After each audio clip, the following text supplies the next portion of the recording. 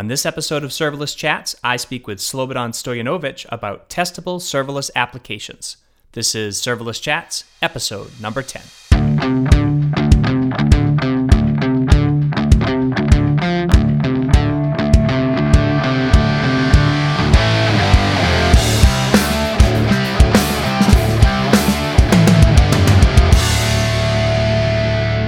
Hi, everyone. I'm Jeremy Daly, and you're listening to Serverless Chats. This week, I'm chatting with Slobodan Stojanovic. Hey, Slobodan, thanks for joining me. Thanks for having me. So you're the CTO at Cloud Horizon and Vacation Tracker. So why don't you tell the listeners a bit about yourself and what these two companies do? Yep. So for last 7 years, I'm a partner and CTO of Cloud Horizon. We basically do services for companies, and we build web applications for them. We work with startups and some enterprise companies and things like that. For a long time, we thought about building a product. So last year, we finally started doing that, and we built a small tool that will help us to. Whenever we have almost 30 people in the company, and it's really hard for us now to track who is on a leave and who will be on a leave at some point. So we build a tool to help us out to track just that. We don't need the full HR system and things like that. So we use serverless to build Vacation Tracker, our product, which is basically a Slack bot and now web application that will help you to manage leaves for your company in just a few clicks, and people can request leaves through Slack and things like that. Beside that, I'm writing a lot about serverless, not that lot in last couple of weeks, but before that, I wrote a book about serverless called Serverless Application with Node.js with my friend Alexander Simovic. And I have a couple of Medium posts and a few other articles that are explaining mostly testing and architecture of serverless apps. So that's it, basically. Awesome. All right, so I wanted to talk about testing in serverless applications. And so maybe for people who are either new to development or or maybe used to maybe different ways of testing. I mean, why is testing so important? Let's maybe start with that. Probably the best example I saw so far is the story. One of the stories from the previous book from Gojko Adžić called Humans versus Computers. So there was a guy somewhere in, I think, US that wanted to have a custom plate for his car, and he tried to fill the form. And he was into sales and boats and things like that. So he had three choices in that form. First one was boat. Second one was sailing, and he didn't want the third choice. So he tried to leave it empty. He wasn't able to do that. So he typed no plates or something like that. The first one was occupied. The second one was occupied. So he got the no plates. That was fun. So he kept them. And after a month, he started receiving a lot of tickets for parking because in the software for guys that are filling the tickets for parking, no one predicted that there will be a guy with no custom plates or without plates. And whenever they didn't have the plates, they just typed something. And most of the time they typed no plates. So with testing, they would probably handle that that thing much before it hit the production and everything. So our applications are not perfect. There are so many things that when people start using that can do in our applications. And when we start testing, first we do some analytics of our application and think about the end users and the way that they will test our application. And on the other side, when our application grow really big, it's easier for us to be sure that we didn't break something unless we wanted to break it, of course.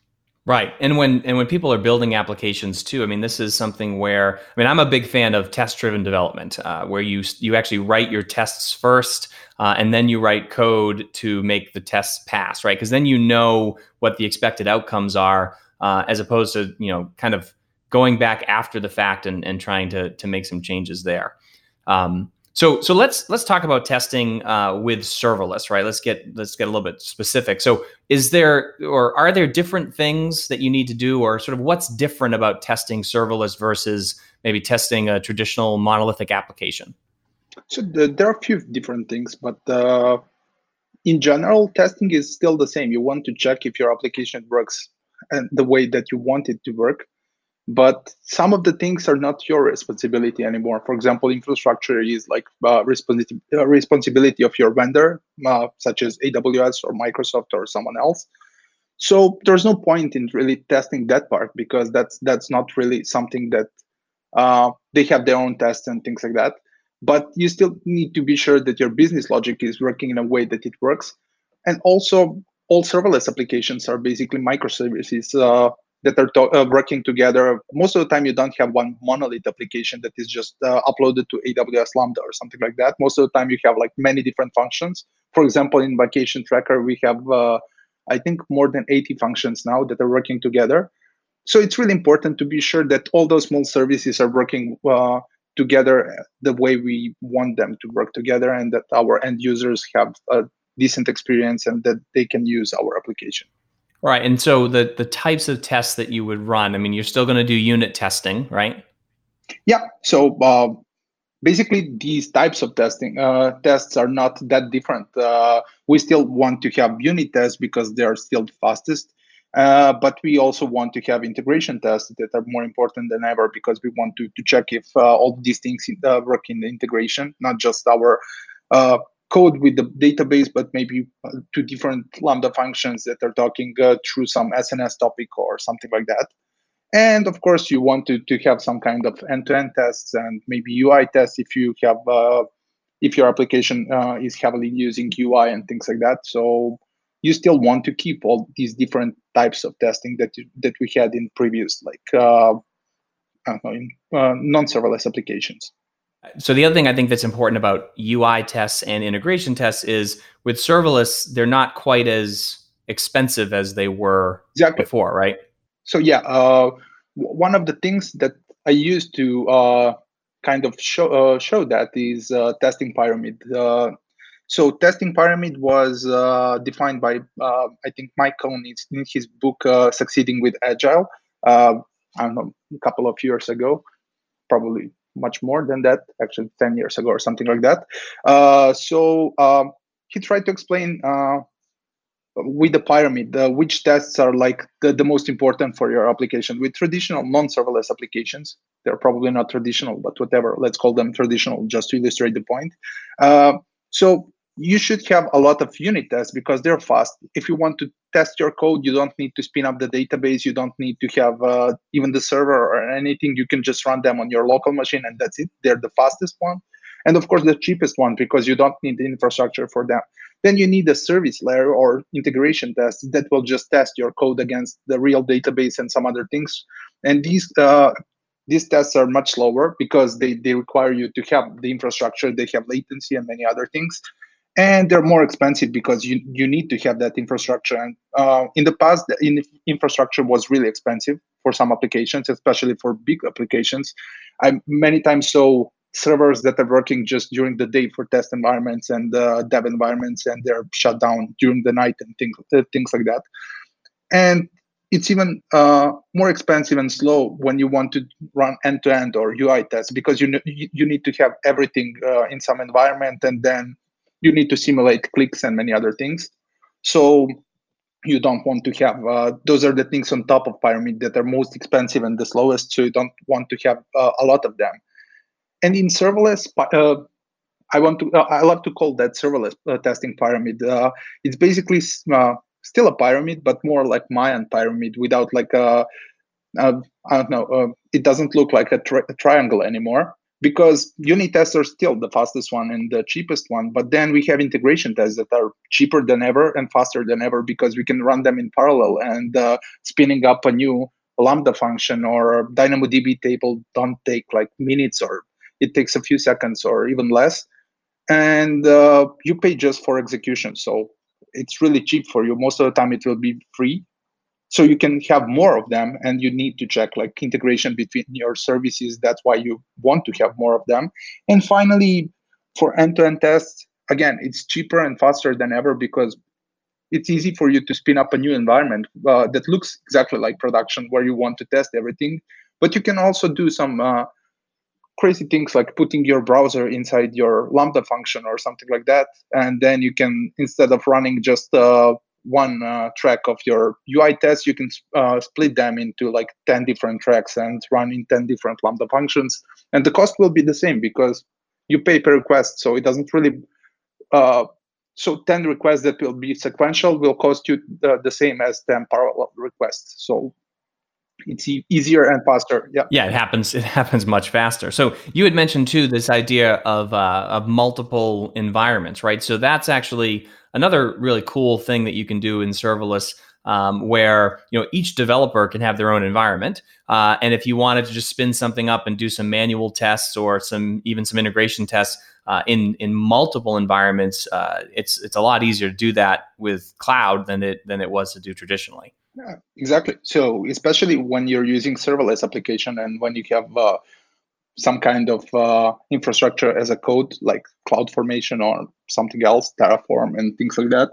Basically, most of the time it's just one command that will spin up you a new environment, and it will take you like 2-3 minutes, maybe 10, but it's not like hours or days anymore.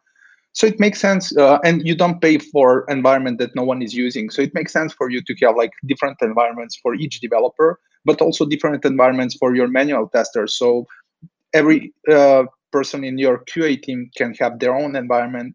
But also, if you have a big feature that you want to test for a few weeks or something like that before you release it, you don't stop your block your test environment. Instead, you can spin up a new environment and you can still have your test environment for some other smaller features that you want to ship in the meantime.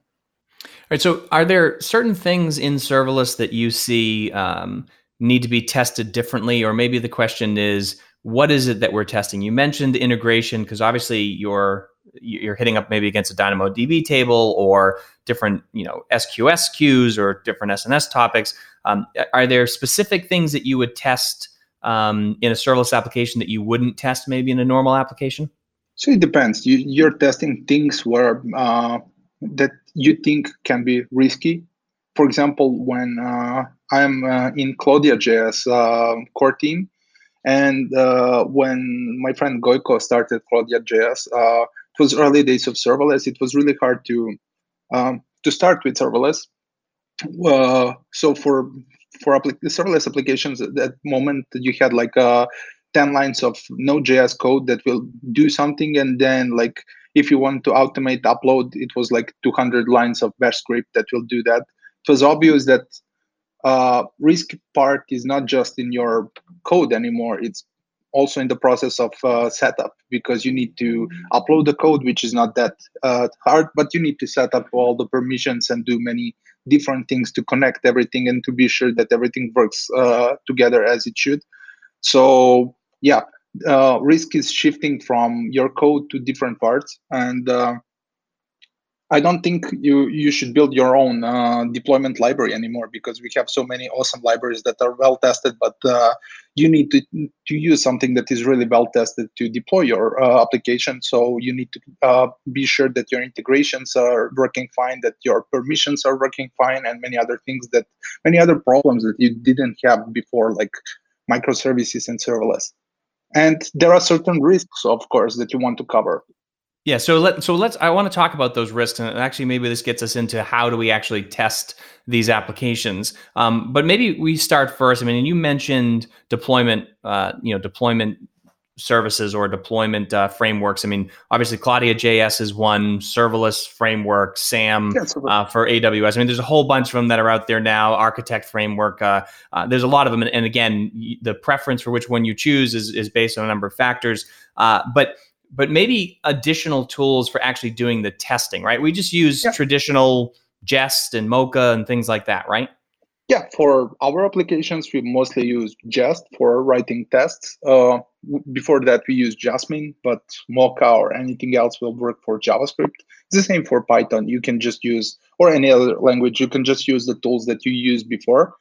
And of course, if you want to run end-to-end tests and things like that, there are so many cool things that you can use, such as Cypress, for example. It's really cool because before that, with Selenium, that's basically another another set of skills that you need to have to run your end-to-end tests and things like that. Right now, you can do like testing and so end-to-end testing by just writing JavaScript, which is awesome for us because our full stack is basically JavaScript now with Node.js, some TypeScript, and many other things. Cool. So yeah, basically there are some new tools that can help you, such as I don't know. There were a few. I don't know the names, but there were the few like testing and CI libraries emerging with serverless. But most of the time, you can just use your preferred tools, and it will just work.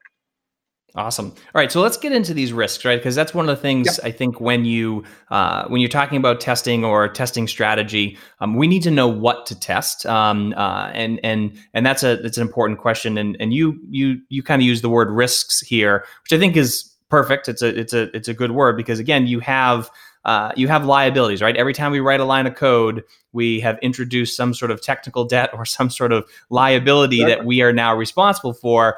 If that ever changes, that could break a whole bunch of things. So maybe outline some of these risks that sort of as you see them. So yeah, in our book, my friend Alexander come up with 4 risks that. And I really like that explanation and like list of risks that you need to cover. First one was configuration risk, which is basically if you have the right permissions to do something and if your application is configured to talk to a right database and things like that. Then you have technical workflow risk, which is basically if you're handling your errors correctly or if you're returning the correct response to API gateway or some other tool, tool that you're using or service that you're using. Then you have business logic risks, which is basically related to your code, if your code is working the way it should and things like that. And finally, you have some integration risks. With configuration, you configure the right services, but integration risks will tell you and will cover the part of these services working together. So if your Lambda function is writing the right way and can talk to your DynamoDB in the right way and things like that. So in order to build a serverless application, in my opinion, you need to consider all those 4 risks and to make sure that that you're testing all of them. And some of them can be tested with like unit tests, like part of business logic, and of course things such as technical workflow risks and things like that. But for some of these things, such as configuration risks and integration risks, you need to have integration tests, of course, but sometimes you even need to have like end-to-end tests to be sure that everything is working together fine and that your users will be able to use the application.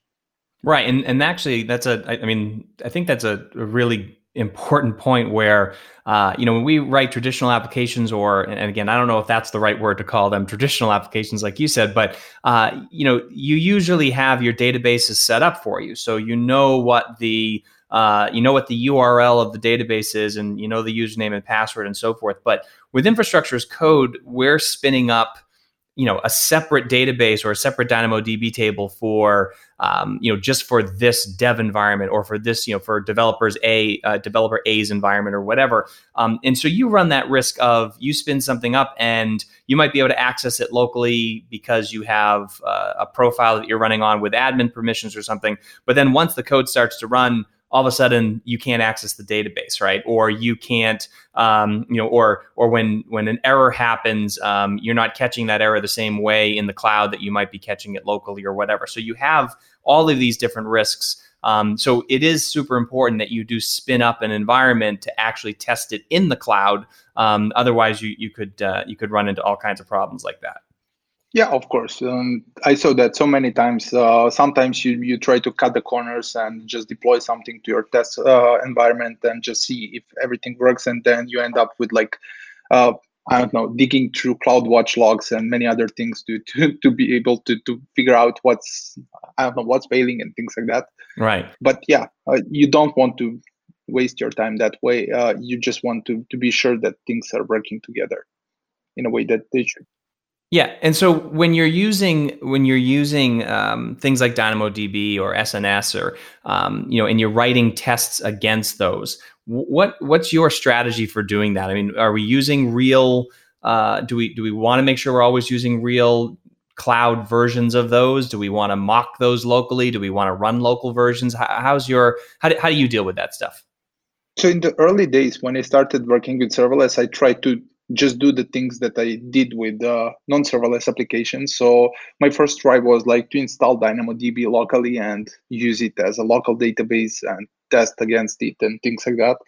But then there were so many different services, such as like Cognito or SNS or many other things that I cannot just install locally. So there are some things that can simulate them, but these are simulations. You don't want to run your tests against simulations because they will not give you the right results.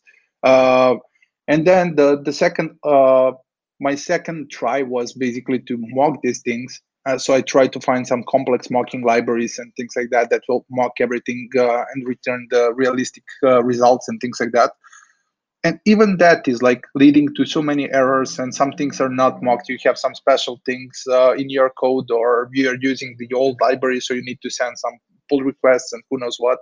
So these things become more and more complex, and in the end we just decided not to do that. Instead, we want to run our tests locally, unit tests mostly. And whenever we want to to run integration tests, I want to test my code against real DynamoDB, which is on AWS, or real SNS, or real services that are on AWS and that are working in the cloud.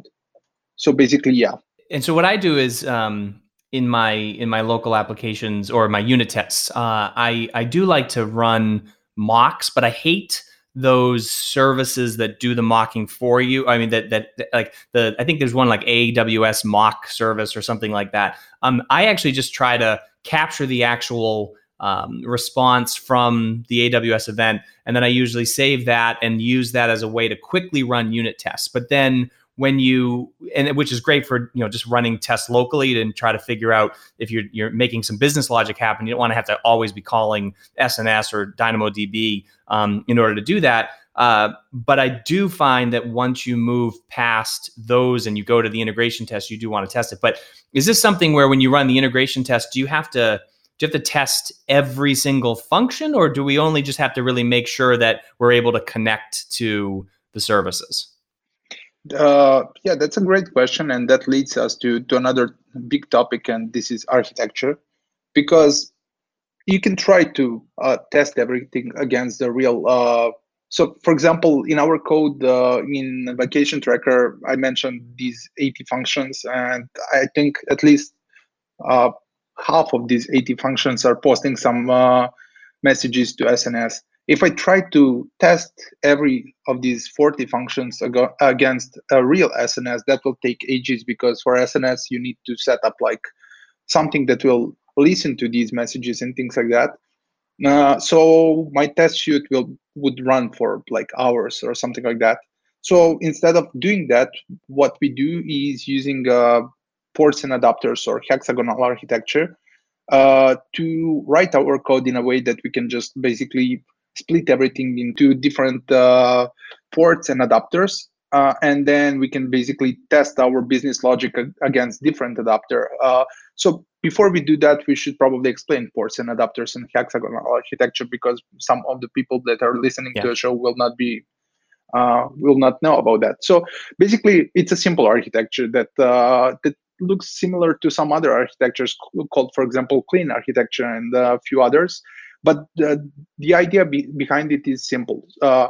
It allows your application to be run and tested in isolation of its eventual environment. So basically, your function can be run as a local function, and it can talk to some different and each of your functions, so your business logic exposes some ports. Let's say that I have a function that receives some messages from Slack, and then posts some other message to SNS and saves some data to a database. Instead of connecting to real Slack to get the message to listen to these messages directly from Slack, and posting directly to SNS and saving directly to DynamoDB, I want to have three different ports in my code. The first port will be event port that will be able to listen to some different events, and I will have a different adapter for different things. I will have adapter for Slack that will work in production. But for local testing, I will have some kind of local adapter that I can trigger from my command line or something else.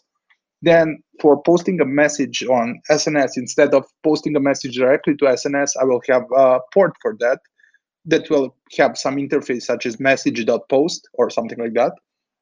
And I will have adapter for SNS for production and different adapters for local testing, maybe just sending a JavaScript event or something like that. And again, for the database, something will assume that data will be stored to a database with some method of database adapter. And then database adapter can be DynamoDB adapter that will save the data to DynamoDB, or MongoDB adapter maybe, or just in-memory database adapter that will save some data in memory and allow us to test everything. All right, so that was just a ton of information. Yeah. So let's break it down a little bit, right? So let's start with the idea of the ports, right? So when we're building those applications or we're building some bit of business logic, obviously it needs to interact with something else. It needs to connect to the database, like you said. It might need to send a message, it might need to receive a message. The problem is that if we build that functionality directly in there and say, maybe we include the AWS SDK with the DynamoDB, with the DynamoDB service in there, and the function is supposed to query the database, grab some data, and then maybe send it off to SNS. If it does all of that in that one function, you're married in a sense to those services, and they're not easily testable. That's basically what you're saying, right? So yes. The idea of these ports are to say that we're going to include sort of almost like a generic library, maybe like dependency injection. Is that another way to sort of think of it? Yeah, something like that. But it's called ports and adapters for a good reason. Whenever you're traveling, for example, if you travel to Europe, you want to charge your laptop or your phone. And here in Europe, we have different power plugs for the wall. So you're not able just to plug in your computer in a wall and your hotel room and charge it. Instead, you will need a different cable to do that. But you don't want to buy a new cable every time you travel to different countries, because you will end up with a lot of different cables, and it's really expensive and non-scalable way to travel.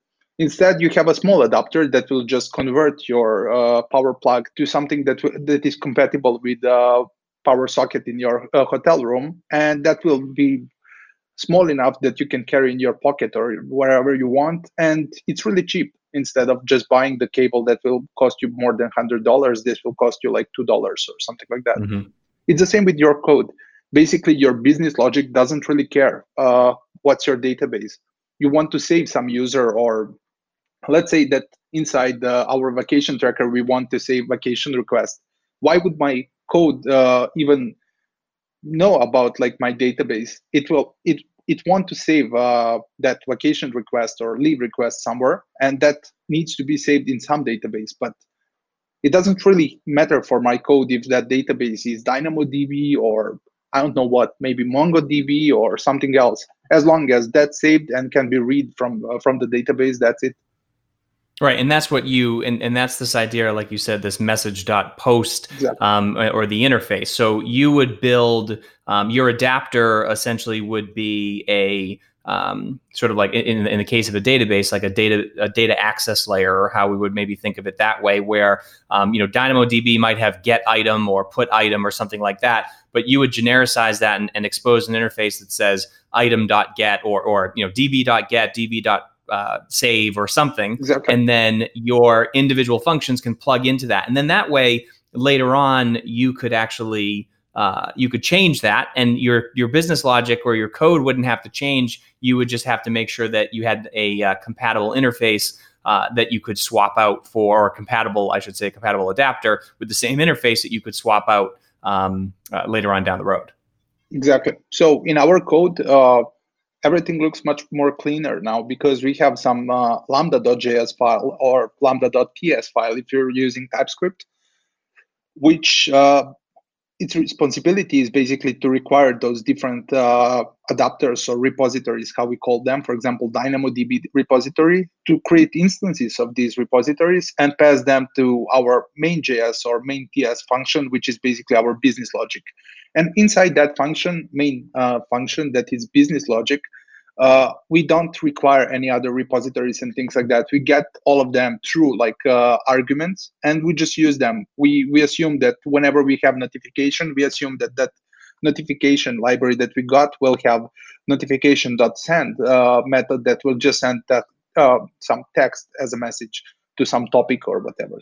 Basically, that helps us to like move away our business logic from integrations and everything. And on the other side, it also helps us to write tests and everything because, as I said, we have a lot of functions that are doing similar things like sending messages to SNS or something like that. So instead of testing each function against that, we can now like have integration and log unit tests for that SNS repository that is posting to real SNS and test that again SNS topic and see that that works. And then in our business logic, instead of SNS repository, we can send different notification repository, which can be like local notification, just JavaScript event or something like that. And we can just test against that because that's much faster. And it's still integration between your business logic and some adapter. Yeah, and actually, I think that's a really good point about the unit testing too, because especially if you're doing mocking and you're trying to do some of those things, you're always overriding or you're stubbing API calls and things like that, and that just gets a little bit complex and kind of messy. And it's easier to, or I think it would be easier, using this style of architecture to just swap it out so that when your function calls that, you've already got that sort of set up to send back the right messages based off of the different inputs that it sends. So that seems like a really smart thing to do. And then the thing about the SNS topic, or like you're doing this cloud integration piece, that's another thing where if you don't want to test this probably in production, right? You want to test this in some sort of staging environment. But if you're even trying to do integration tests for individual functions, or isolated business logic, you could just change your adapter so that that's using a cloud resource, but it's just using some test resource so that it doesn't mess up anything else in your production environment. Exactly. So I think the best example for that was a few weeks ago on a Twitch series that Aitor Lessa did for like building serverless, built on serverless or something like that. He was showcasing like with different people how to build like real world application on serverless. And I think you helped him with unit tests, and I was on there. then Yes. yeah. Then after that, I was working with him on integration tests, and we actually did this exactly in a way that you mentioned. So we didn't want to spin up a new environment every time we want to run integration tests because we want people to be able to run their integration tests on their when they're doing development on one function or something like that.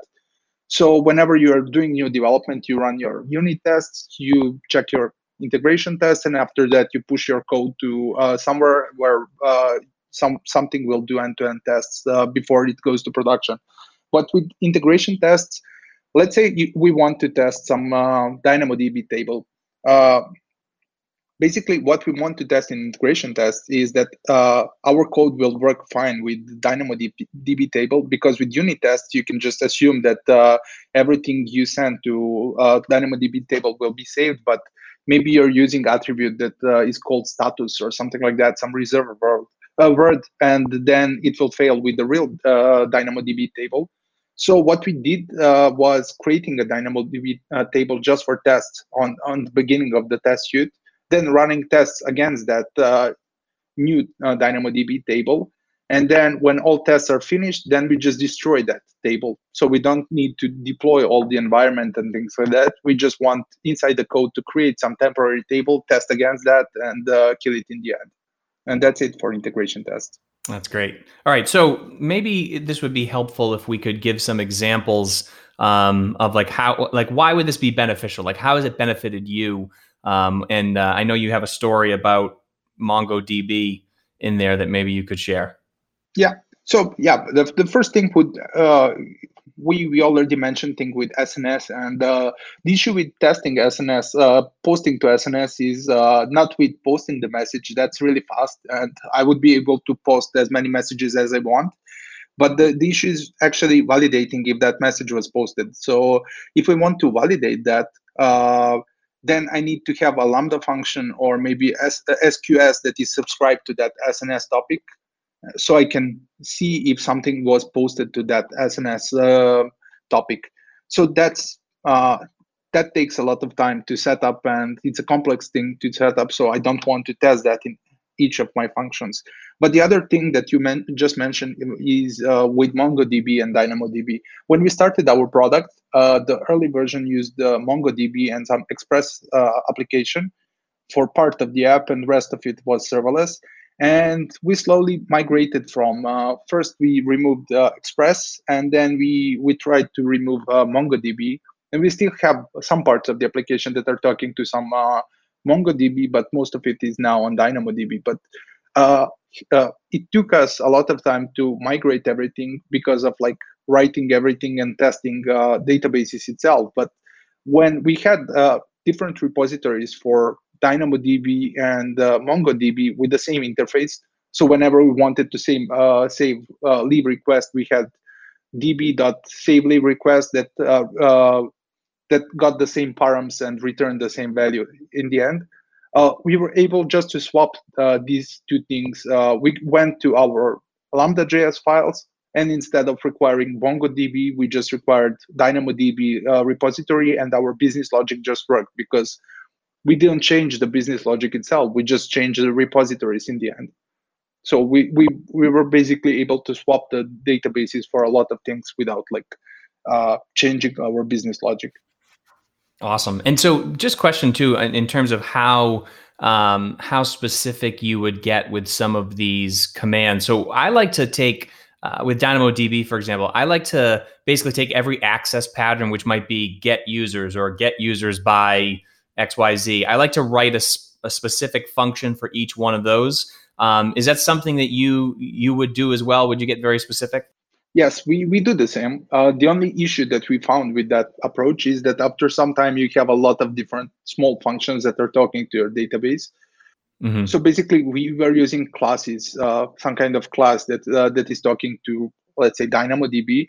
But we have a base class, and then on top of that, we have a few different classes that are extending that and providing interface to do, for example, things related to leaves or things related to users and things like that. Because otherwise, we were in the situation that we had so many functions, and it was really hard for you to like see if the thing that you want to do already exists or not inside your code base. So yeah, that's tricky. Yeah, I've run into that as well. So, all right. So, what about you have an example too with Vacation Tracker? So you use Slack right now, but that's something with this architecture to be really flexible if you wanted to migrate to something besides Slack, or you wanted to add more services too, right? Exactly. We started with Slack because that was the way for us to validate the MVP. And now we have like more than 200 teams paying for our product. So we kind of validated the idea. We know that people are ready to pay for this kind of product. And in the past few weeks, we were getting more and more questions related to Microsoft Teams because it seems that Microsoft Teams is like getting more and more popular now.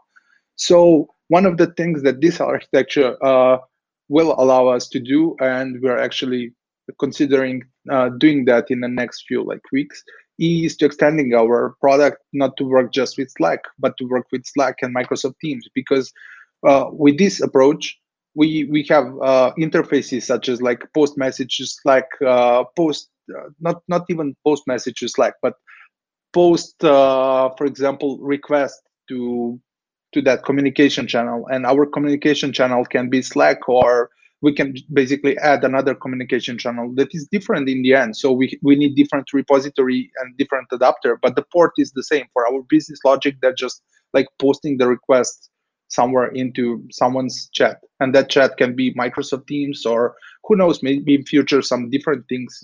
We even have web applications, so it's like it doesn't matter for my business logic where that request is going, but adapters are there to like post that message to different channels and things like that. Yeah, because all that logic is hidden. All that logic is hidden inside those adapters, and Exactly. And like you said, your business logic doesn't care. And you can split that adapter.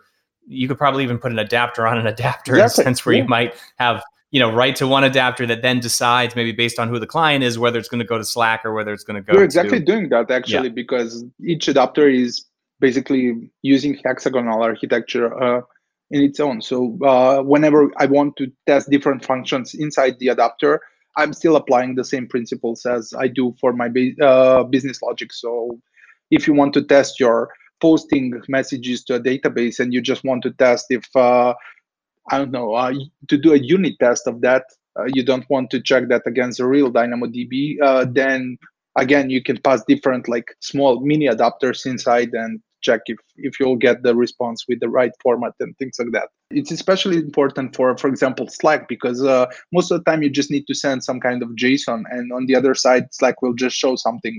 And it's really hard for us to do integration tests for that. We can do some end-to-end tests, but not integration tests. So Hmm. it's really important for us to be able to just read that JSON and validate against, I don't know, different things, their documentation or something. Yeah, and I think the other thing that this does too, and I'm hoping that we are moving past the I'll call it a fallacy of vendor lock-in, right? But I do think it's kind of important because the other piece of this is data lock-in too, right? Sort of like once you choose a database technology and you write all these applications that interface with that let's say you start with MySQL. And then all of a sudden you realize, hey, MySQL doesn't scale when you get to cloud sort of cloud scale. Yeah, it's even with your programming language. Imagine that you started your application with, for example, Java or something like that, and then you realize that your cold starts are too big or something like that. So you want to move to Node.js or Go, where cold starts basically don't exist anymore. So you're locked in with your language, not just with or with your framework or with many other things. Our Express.js Right. application was some kind of lock-in. So lock-in is kind of real, but cloud lock-in is basically not that real, because I never heard about like company that moved from one cloud vendor to another unless they had some really specific use case and a lot of long history of bad decisions and things like that. And yeah, I Or maybe like a startup credit or something exactly is a reason why that. people But move. I don't think Yeah. startups. So even if you have a lot of credits or things like that, that will not help you if you need to rewrite your application, because development time is much Right. more expensive than like your infrastructure. Right. So maybe that might be a great way to end this is sort of like what's your advice? I mean, like start early, or think about testing right from the beginning and what's your advice? Definitely, you should start thinking about testing early, because if you start thinking about testing at the moment when you have some issues and things like that, it will take you a lot of time to optimize your application and be able to test everything. Most of the time, people are like trying to find a complex way to test their code without like changing their code. Uh, so you want to keep your code the same as it was and just find a really complex way to test it with different mocks and stopping libraries and things like that. But my approach is definitely completely different. I always want to change my code a bit to allow myself to write tests easier, because that will help me in future to just move to let's say migrate to other things, not really to other cloud provider, but to migrate to, for example, from one database to another. Or even more important, my application is growing, so sometimes I just want to switch to another version of another service that we are building or things like that. So basically, it's okay to change your code a bit to help yourself and your team to write easier tests and to be sure that you can check that your code is working in a way that it should. Awesome. All right. Well, thank you so much, Slobodan, for joining me and sharing all this complex knowledge about hexagonal architectures, because it's definitely something that I think people should learn and definitely approach. So, why don't you tell the listeners how they can find out about you? And you have a ton of things going on, so feel free. Tell us all about how we can get in touch with you and these other things you're working on. Yeah. So you mentioned complex knowledge. It's like complex things about simple things, because hexagonal architecture is quite simple in the basic of it. It's really simple, and then we add a layer of complexity around everything, of course. So thanks for having me. And yeah, of course, people can find me on Twitter. My Twitter handle is slobodan_. I'm tweeting a lot about like serverless and things like that. And we're also organizing actually a Serverless Days Belgrade conference in September. So if anyone of your listeners want to come to Belgrade, Serbia in September, weather will be really nice, and we have nice lineup of people. You can check that on serverlessbelgrade.com. And beside that, you can check Vacation Tracker, our awesome startup at vacationtracker.io, or my other company, Cloud Horizon, at cloudhorizon.com. And yeah, I should probably mention Claudia.js, which is claudiajs.com, which is still one of the best frameworks for beginners, because it's not a real framework. It's just a deployment library. For complex applications, you should probably use something more complex, such as AWS SAM, or now CDK, or of course serverless framework and things like that. And I also mentioned the book that I wrote with my friend Alexander Simovic. The book is called Serverless Applications with Node.js, and we actually have 5 free ebook copies that we can give away to your listeners. And finally, you can read more about hexagonal architecture and many other things on serverless.pub website, where I write some things with Alexander and Gojko Adžić. And there are a lot of great articles written by 2 of them on that website, so feel free to visit it. Awesome. So we appreciate those codes, by the way. So I think what we'll do is I'll share this in a tweet. But if you share the podcast, or maybe go and leave a review on iTunes or something like that, we'll enter people in and give away some of these codes so that they can read your book. Yes. All right. Awesome. So thank you so much for being here. I will get all of this stuff into the show notes too, so that there's a lot to take in here. Thanks for having me in this awesome podcast. And that's this week's Serverless Chat. I want to give a huge thank you to Slobodan Stojanovic for being my guest this week. If you want to check out the show notes and a full transcript of this episode, you can find them at serverlesschats.com/10. For more Serverless Chats, be sure you subscribe to the podcast using your favorite app like iTunes and Stitcher. You can also connect with me on Twitter at Jeremy_daily. And if you're interested in serverless and want to discover all the great new articles, use cases, and latest innovations from the serverless community, make sure you subscribe to the Off by None newsletter at offbynone.io. Thank you so much for joining me, and I look forward to chatting with all of you again next week.